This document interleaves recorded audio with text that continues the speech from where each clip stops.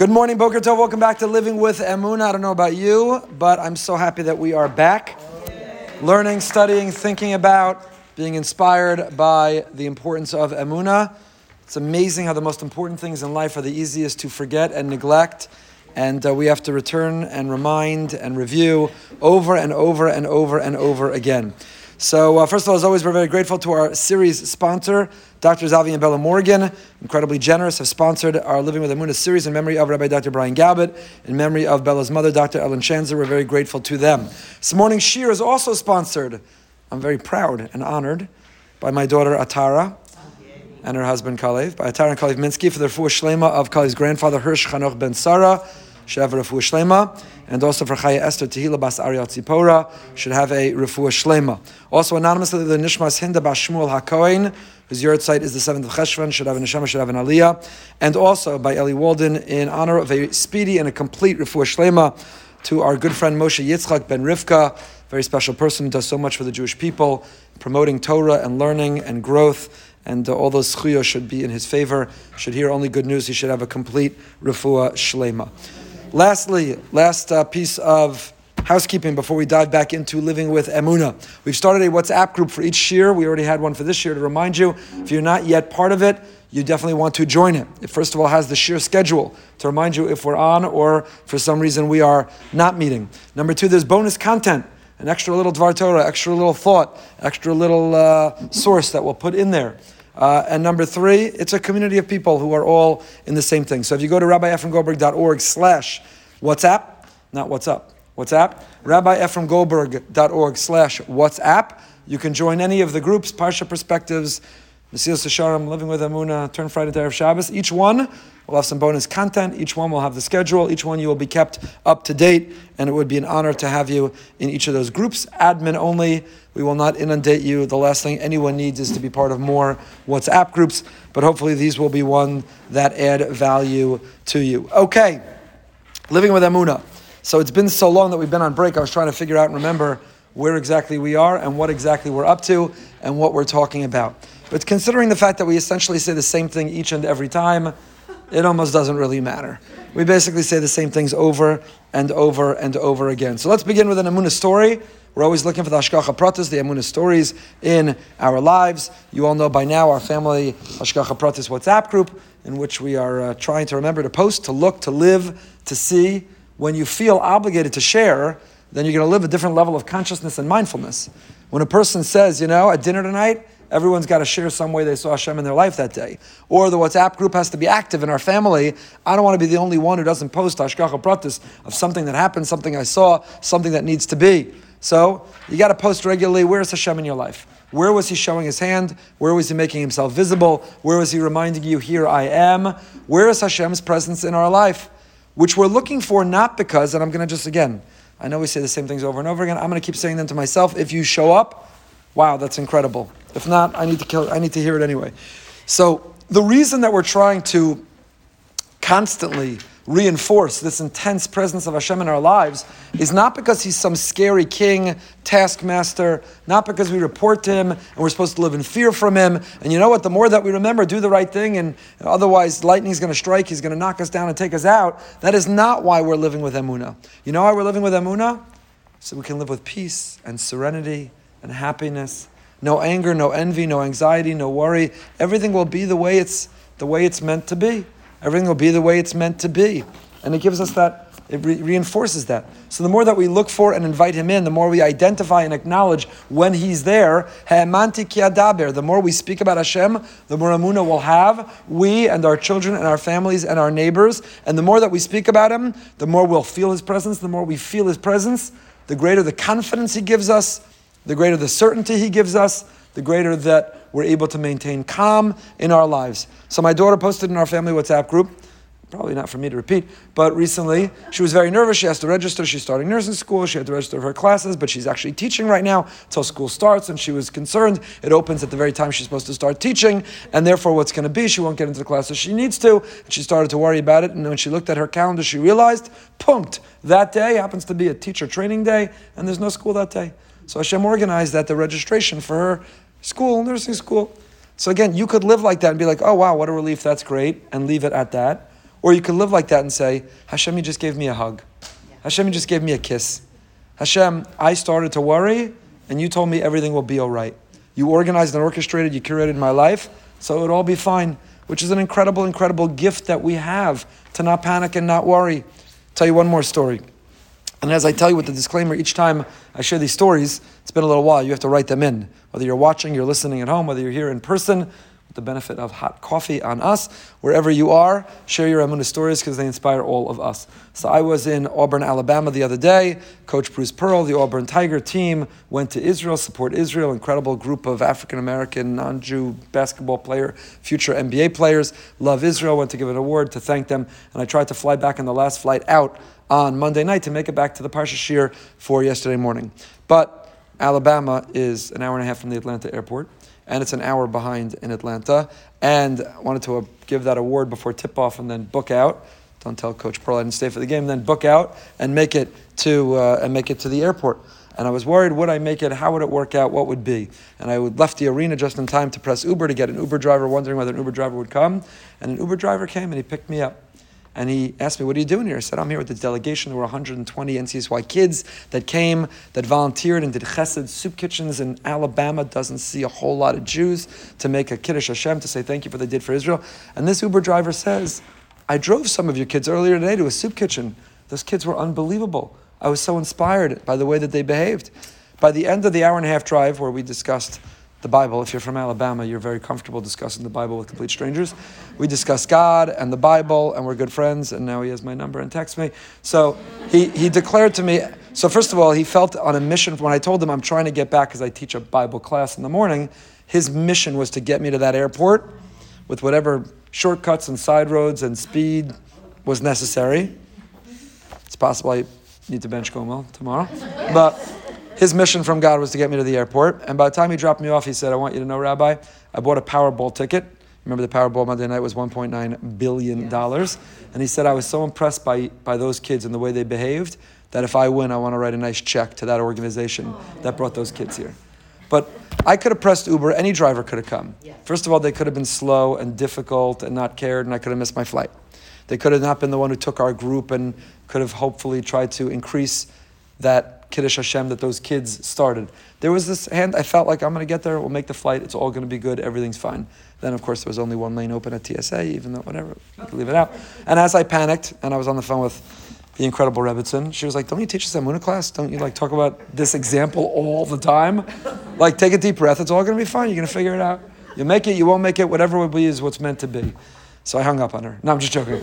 So, I'm just joking. I said, as I find myself doing several times an hour, you're 100% right, I'm wrong, and I stay calm and serene. So the idea of living with Emunah, and I'm telling you these stories not to flex, not because I'm anything special. In fact, it's the opposite. But you could live your life in black and white, or you could live your life in living color. You could live your life and things just happen. They're random, they're coincidence. Maybe you notice, maybe you don't even notice. You could just live your life where you're anxious and you panic, where you're angry or you're arrogant, where you're envious or you're jealous. Or you could live your life where he's everywhere and you're like, it'll be what's meant to be. This hurricane, where's it going? What's going to happen? Will school be closed? Will it be open? Will we lose power? You could panic and you can be anxious. And I'm not talking about, we're putting a lot of emphasis not on clinical mental health, anxiety, which needs all kinds of support and intervention. Again, just the usual anxiousness that comes up in life. And if you listen to, this is important. We're going to get to learning in a minute. The second episode we did of our Out of the Shadows, our mental health broadcast. If you want to work on your Emunah, you have to listen to it. Not only because of the courageous Jessica and Eitan, who courageously each shared their story of managing anxiety in their lives, which is well worth listening. Incredible courage they had to tell their stories in detail. But we interviewed a doctor who is the founder of the Center for Anxiety. He's a professor at Harvard University on anxiety and mental health. And he happens to be an observant Torah Jew. And in the conversation, you have to watch it, about understanding all the studies and all the research, of which he does much and contributes much, all points back to the fact that anxiety stems from a feeling and inability to deal with uncertainty in life. A person who struggles with dealing with uncertainty, but what's going to be and how will it work out? And some people thrive on uncertainty. If you were watching the election results last night, happy, unhappy, partly whatever, we're not, no political commentary here. but like the reality TV component of election results, it's like the ultimate sports game. Like, what's the outcome going to be? This one's up, now they're losing, now they're winning. What's the result going to be? And the stakes are much higher than the fact that the Yankees got eliminated by the cheating Houston Astros. The stakes are much higher when it comes to our elected officials and policies, so on and so forth. But implicit in that night is uncertainty. Uncertainty. And you know what else is filled with uncertainty, of which it's only natural for everyone to feel anxious? The fact that if you live in Florida, it feels like every other day there's a little something called the cone of uncertainty. Right? So they couldn't come up with a better name. This is what the entire weather people, meteorologists, brilliant, accomplished people who we have no taina against.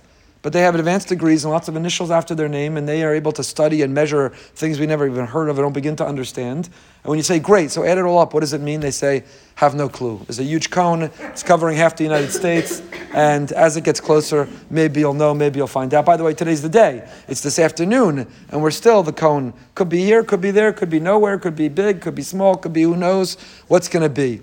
And I just spoke about earlier in the Mesilas Yesharim Shir, really every hurricane, you could experience a hurricane with your eyes closed, where your whole conversation about the hurricane is, did you fill up with gas? Do we have enough water bottles? The batteries and the flashlights good to go? Did you bring in the outdoor furniture? Or your conversation could go, yeah, I notice you. I see you're reminding me again you're there. I know how little power, how little control we have. I know how little we could even predict. I've quoted countless times, the Gemara in the beginning of Tainus that tells us that Hashem said, go conquer my world. Study it, manipulate it, control it, be in charge of it. Control nature. Fly into the space and the cosmos and understand and invent and create artificial meat.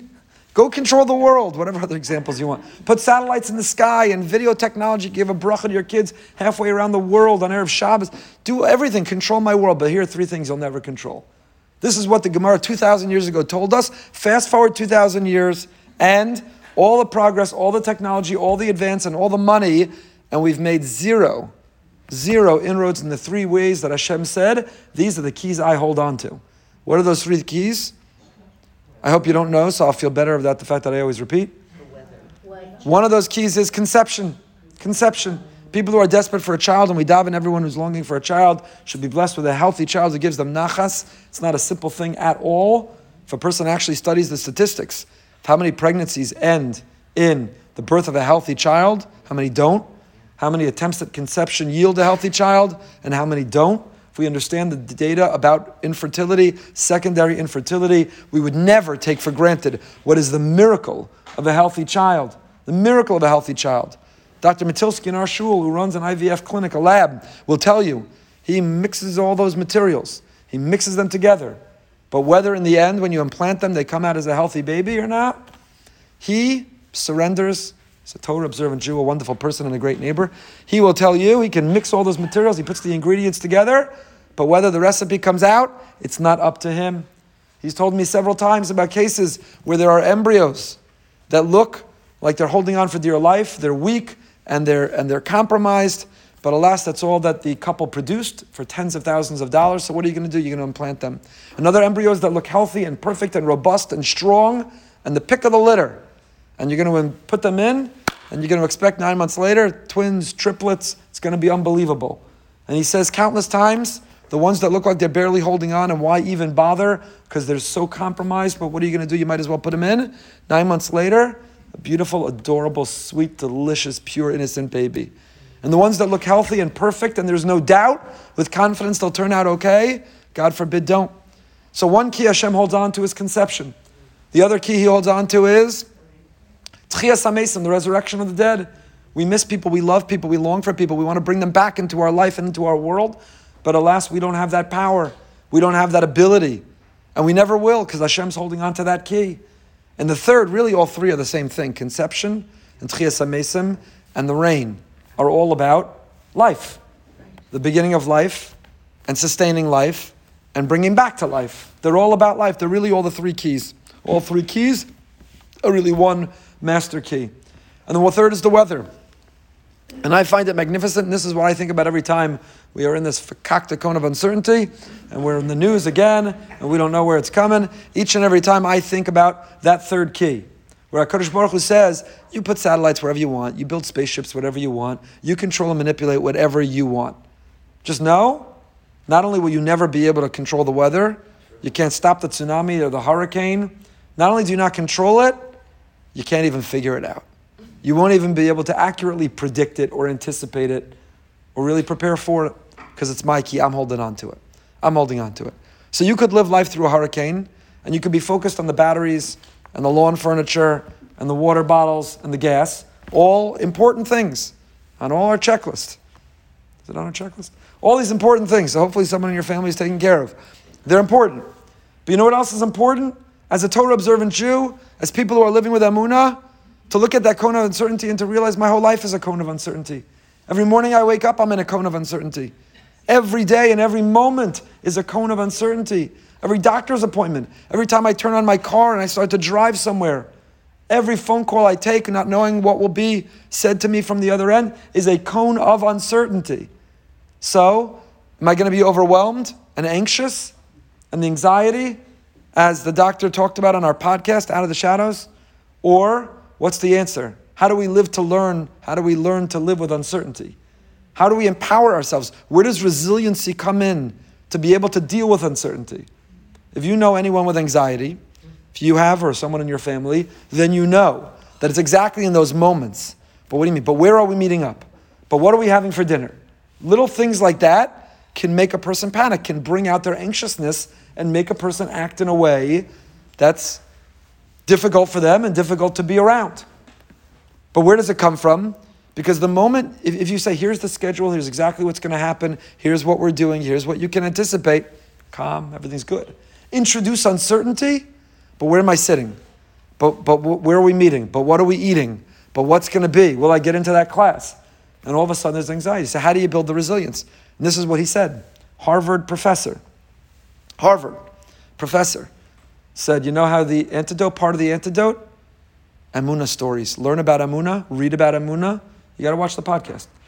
I don't know if this is what he tells his students at Harvard. Teaches them about Amunah, talks about faith in God and the divine, and the ability to say, you know why I can live with uncertainty?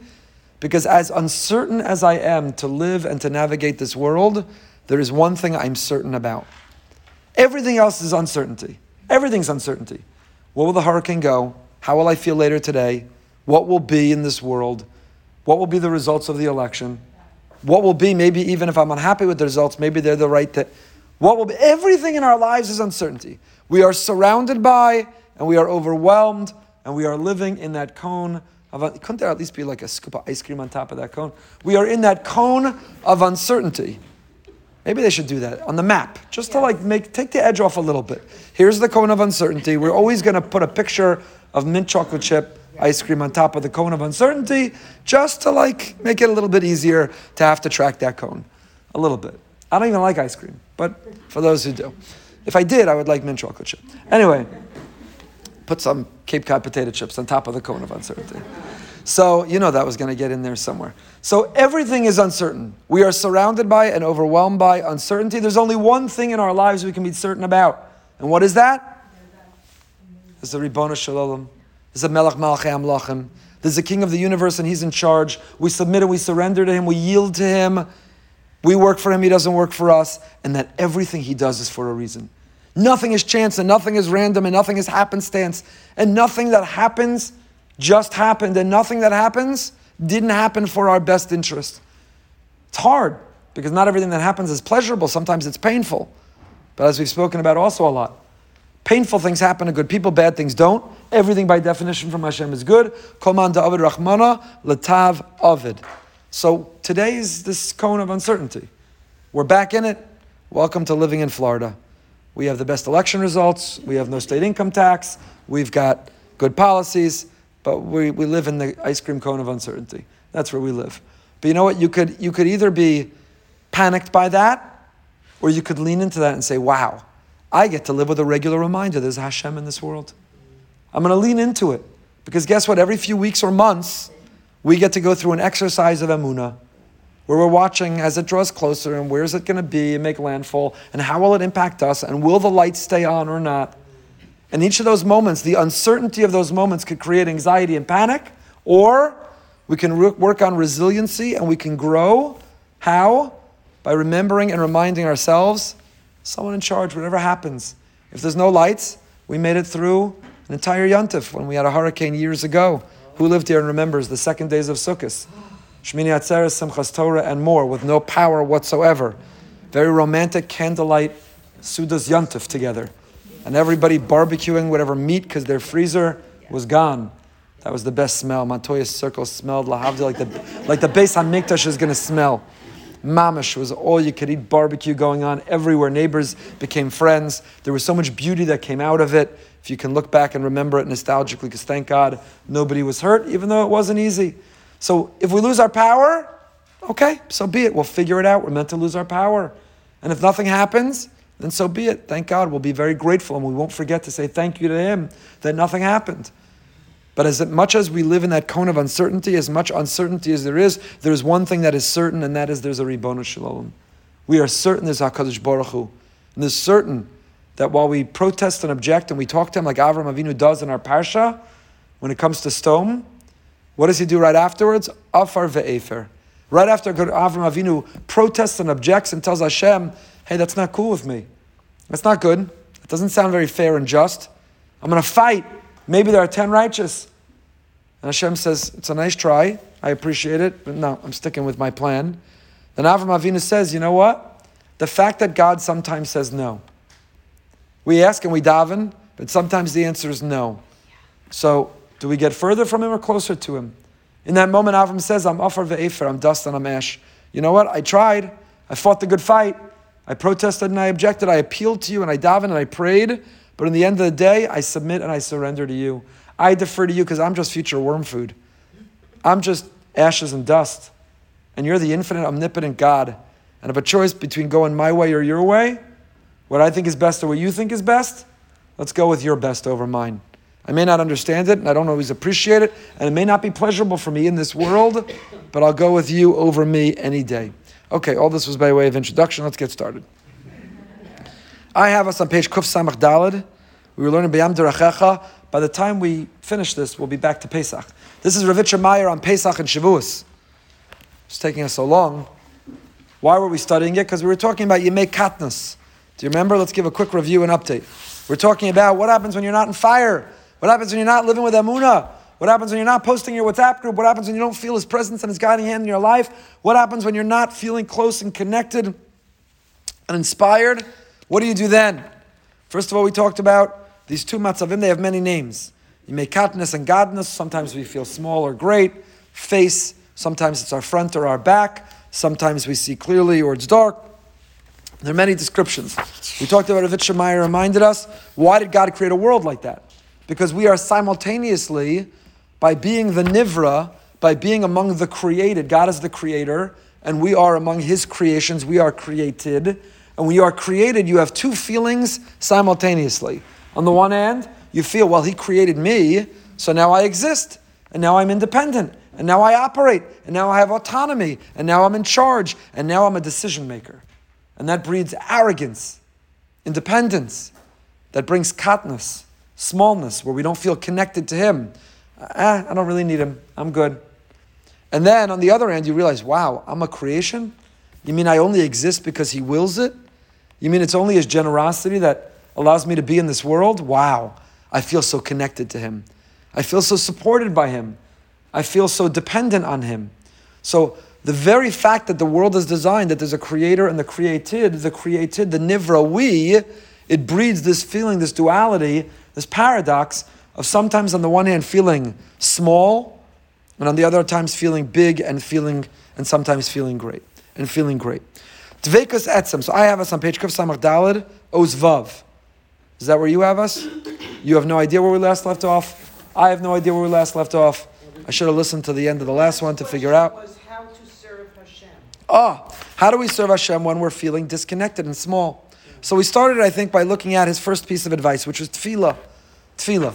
I think that's how we ended last time. By talking about what sounds like something contradictory and makes no sense. When you're struggling with faith in Hashem, what should you do? Daven to have faith in Hashem. That sounds weird. You're having trouble having faith in Hashem, So daven to have faith in Hashem. And the answer is yes. Because the very fact of talking to Hashem is going to remind you He's there, make you feel connected to Him. What is the core and foundation of any healthy relationship in life? Marriage, centrally, but any relationship, parent and child, friends, co-workers, employer, employee. A foundation of any relationship is communication. You have to communicate. If you bottle up, if you can't express, if you're not comfortable making yourself vulnerable, if you don't make the time to communicate, it's a very superficial and often a dysfunction and a dissolving relationship. Core to any relationship, central to any relationship, critical to any relationship is communication. Is you have to communicate. You have to make yourself vulnerable. You have to confide. You have to connect. You have to connect. Communication is even just about connecting. The Ksava Kabbalah of Yaakov Tzvi Mecklenburg makes this point. We're going to read shortly in a few weeks.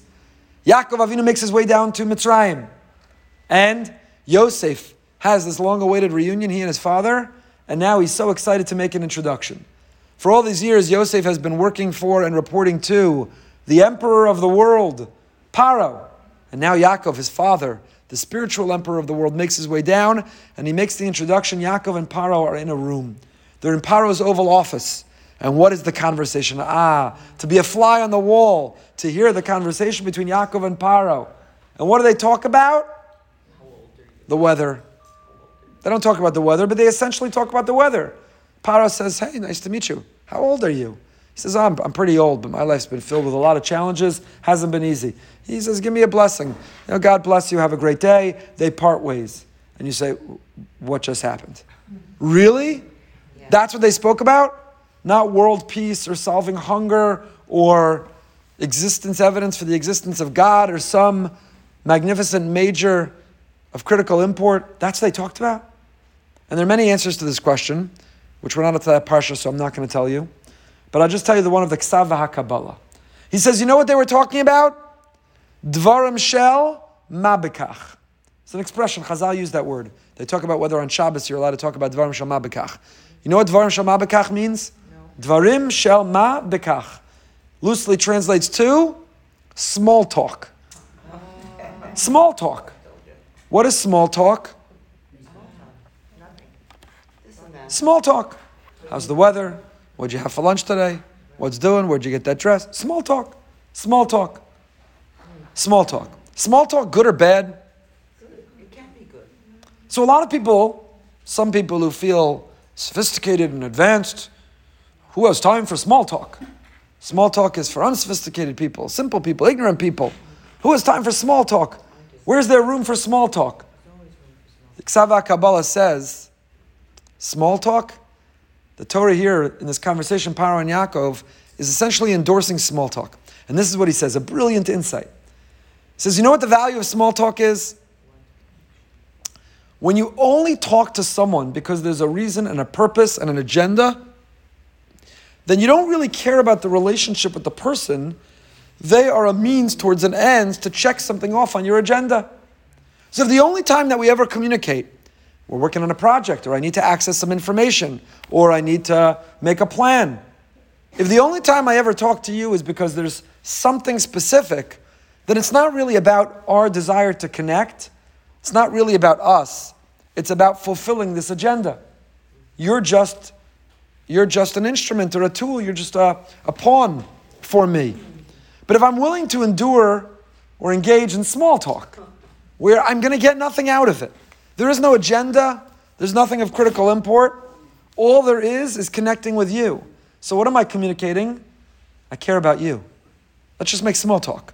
Let's just spend time. Let's just connect. Let's just learn. I'm just curious, small talk. I want to learn about you. I want you to learn about me. Small talk. And that's what he says, the value. There's a big value in a willingness to engage in small talk. Satmar Rebbe famously said, every Masechta of Shas begins on what daf? The women's shir of Emunah begins on daf Beis. What happened to daf Aleph? Every Masechta starts on daf Beis. What happened to daf Aleph?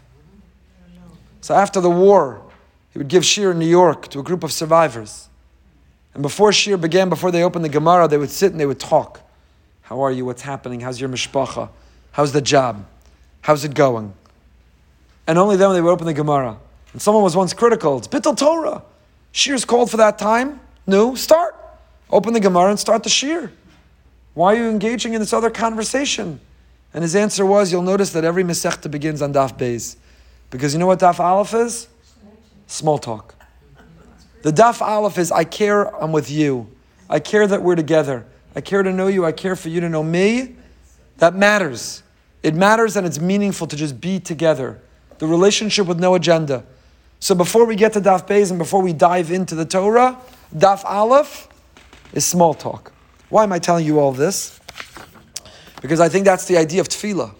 How do you break out of the Yimei Katnas? Rav Yitzchak Meyer's first piece of advice, really picking up on where we left off several weeks ago, is start talking to him.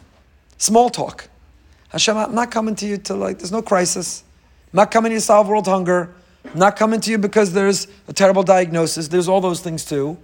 I'm not just coming to you because there's a hurricane. I'm not just coming to you because we're in a moment of a cone of uncertainty. Hey, I just want to fill you in, some small talk. I just want to tell you what's going on in my life.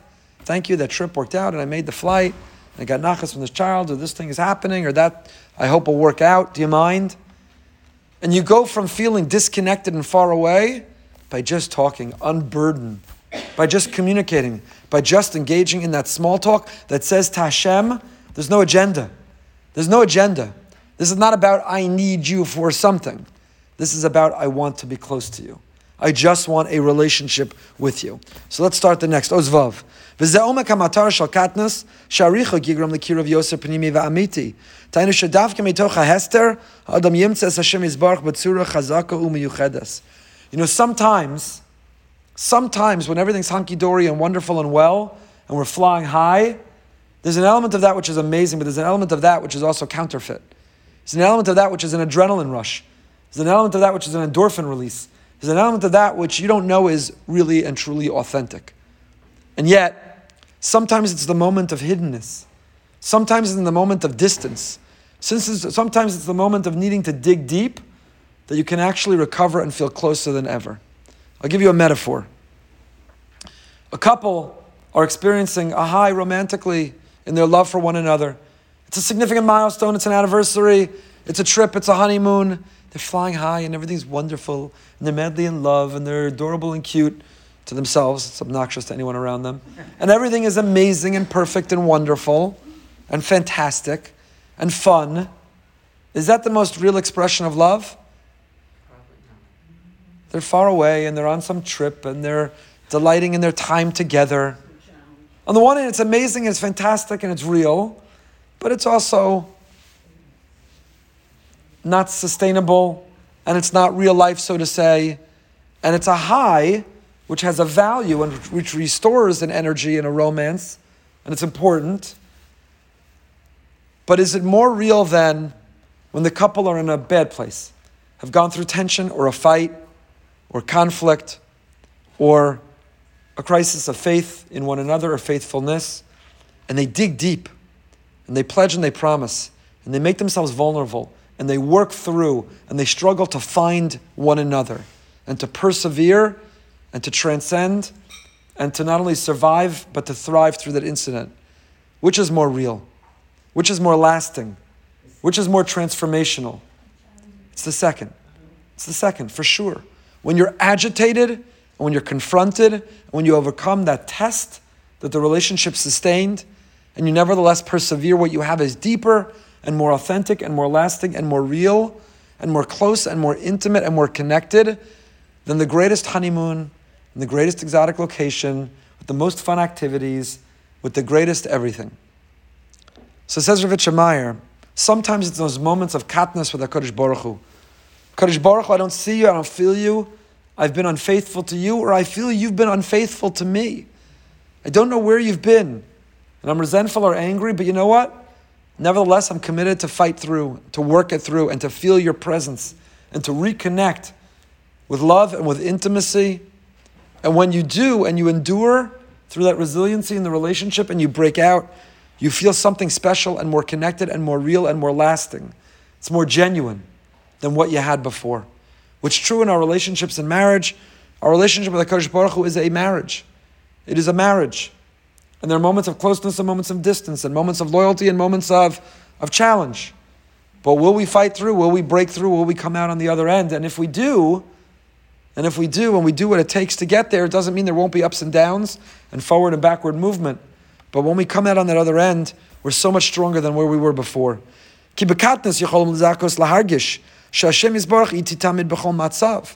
you're in a bad place and you stick together, when you're in a bad place and you're willing to forgive, when you're in a bad place and you're willing to work through, then you feel, you know what, if we got through this, we can get through anything.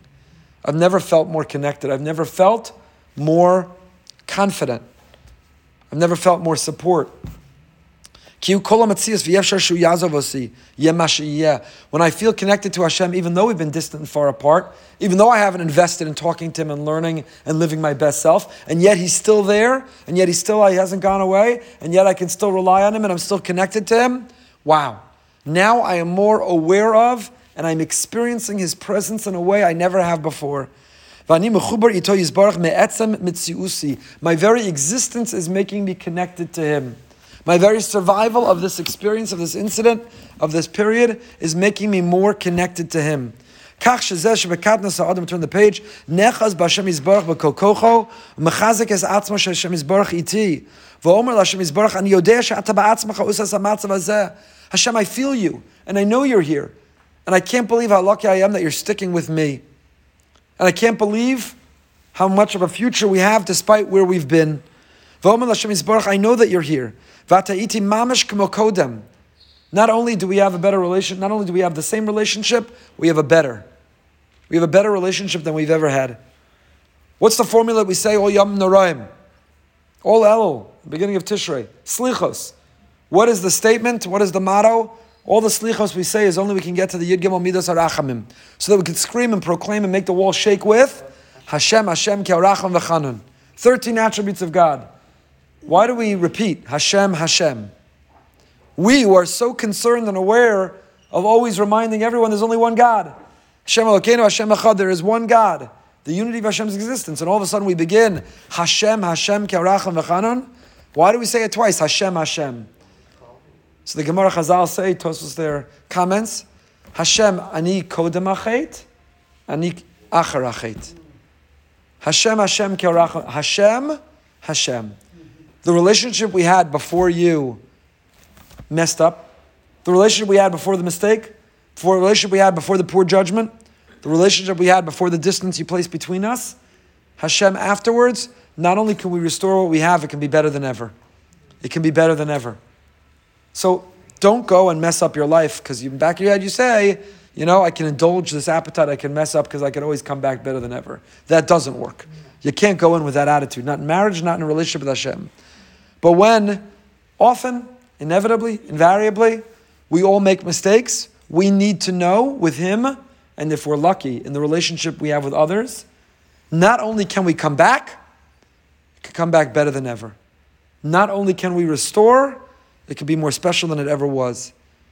So, in a sense, when you experience that, you make katnas. When you go into that dark or distant place, when you're struggling in your relationship with Hashem, don't go there on purpose, and don't be happy you're there, but recognize that it's from there that you could bounce back better than ever. It's from there you could bounce back better than ever. Sometimes you have to have a Yerida L'Shem Aliyah. You fall. Talk about in the world of recovery, rock bottom. Did they hit their rock bottom? Because only when you hit your rock bottom will you get the bounce. And when you hit a rock bottom, and the more velocity you hit it with, the higher the bounce will take you. But sometimes you need to hit a rock bottom in order to bounce. And so there's a value in that katnus. Sometimes when you feel far apart and distance, when you're not feeling that faith and you don't feel His presence, you can lean into it, embrace that, and use that to experience enormous growth. And I'll end by telling you, I've spoken about this and written about this. I once came across this article in a science magazine. Yes, it's a flex. I read science magazines. I tripped on the article. I don't know how. And it said the following. Bats sleep upside down. Why do bats sleep upside down? Bats, B-A-T-S. Bat, an animal, the bats. Bats sleep upside down. Why do they sleep upside down? Bats can fly. But bats have very short webbed arms. So their webbed arms enable them to have wings that can fly, but the anatomy of their webbed arms are so short that they can fly, but they can't lift off. They have no lift, they can't lift off, but once they're in flight, they can fly. So you know why bats sleep upside down? Because when they're ready to fly, when they wake up, they let go, gravity pulls them to the ground, they pick up speed, and by falling, they're able to gain flight. And when I read that, I said, wow, what a metaphor for us for life. Sometimes when you're falling, your free fall can just spiral downward, or when you're falling, it can build the velocity to take flight. You could use that fall to create the momentum that will allow you to fly. So that katnus, that fall, that distance, leaning into it, embracing it, feeling far away, it can enable us and it can allow us to take flight and to be able to find lift and to be able to go higher than ever. Take out your phone, go on rabbiefremgoldberg.org/WhatsApp, join our WhatsApp groups for bonus material, continuing the conversation, our schedule. Tonight, 9 p.m., we're going behind the bima with Myers Leonard. Talk about a fall that was turned into flight. Played for the Miami Heat, made a big mistake, came back and grow. We'll talk all about how we can confront anti-Semitism in our time. Until next time, first of all, stay safe and secure and dry with the lights on, electricity. Until next time, stay happy, stay healthy, and stay holy.